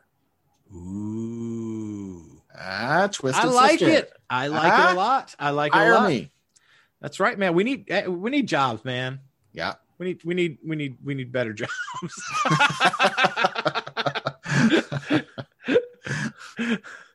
Oh, the rat race. Anyway, yes, but no, Alexa is killing it. It's done great. And it was even more poignant when she went from Playground Alexa to Goddess Alexa in this match, because it was Nikki was in there. Right. She had that added layer, which was very, very good. But then, the new twist on the Sister Abigail finisher was phenomenal. Then, of course, she shows back up during the Edge and Orton match, furthering that. So I think instead of Edge and Orton moving forward, we're going to go back and we're going to revisit Fiend and Orton. Yeah. Which never really stopped. They just had to address the Edge Orton stuff in the Rumble, I guess, and kind of get that out of the way. That's probably why we haven't had Bray come back yet, and they've had Alexa carrying most of the load there to wait until we can get past the Edge stuff, and he can be moved on to something else, whether it be Drew, whether it be Roman, whatever they choose to do there. And then they can continue on. And I did see a picture somebody posted, and I don't know if it was faked or whatever. It looked, because you can never tell, especially when it's just on a post of what the new mask that Bray comes back with looks like. If it's if it's legit, man, it's gruesome looking. I wasn't expecting a new mask. And again, it may not be real, could be photoshopped because it is slightly from a distance, so you just never know. But if it is what they're going with, it's gruesome looking. It's even scarier looking than his original mask. But yeah, so Alexa doing great things, loving everything she's doing. I can't wait to see what's next for that. Is she going to pursue Asuka for that title? I hope so. Or are they going to keep her just involved in this storyline with Orton and Bray? So who knows? Road to WrestleMania kicking off in full swing. Can't wait to see what we get next as we move on. But yeah, that's pretty much. Anything else we didn't cover you want to mention? I need a 3 count. Oh, that's right. I have to get the 3 count up there. Well, you know what? I'm going to make it easy since she is one of our favorite things going in wrestling right now. I want to know your 3 favorite Alexa Bliss matches. Okay. We'll make it easy. That's an easy one. Okay. Yeah. Do you have any Rhea Ripley predictions this week? Ooh. Yeah, because now I guess for me, I'm going to predict which show, because I think she is called up now. I think now it's going to be main roster.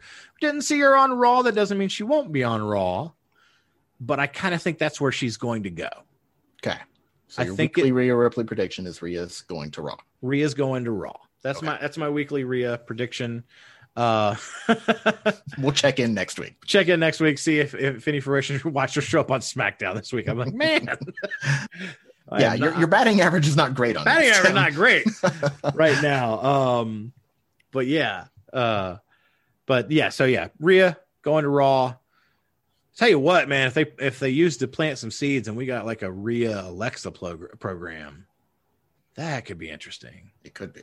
That could be really interesting. I don't think either of them need to be losing a program right now, though.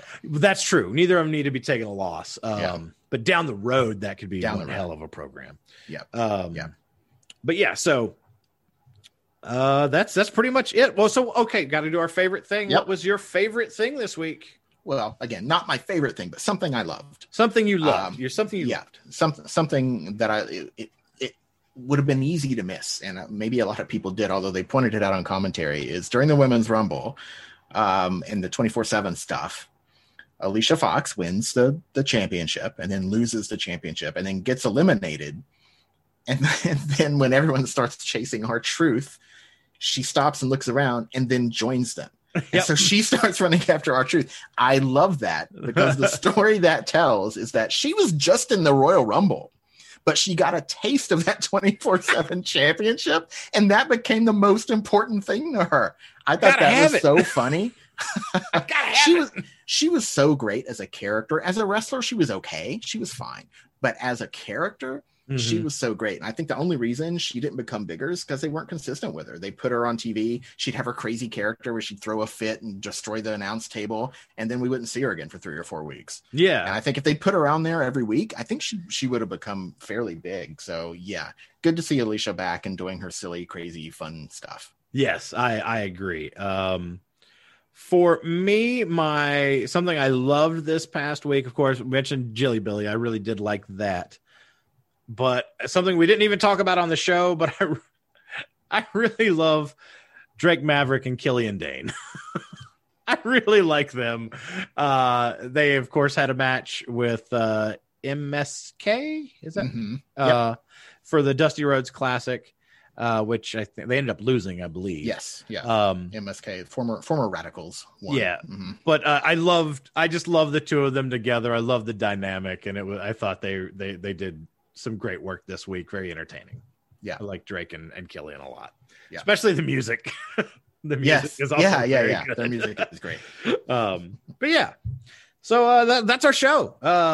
Hope you enjoyed it. Not quite the lengthy show that we had last week, although this one went pretty. I mean, this is a pretty long one. We're not quite pushing the 2-hour mark that we did last week, but we're close. But we hope you enjoyed the show.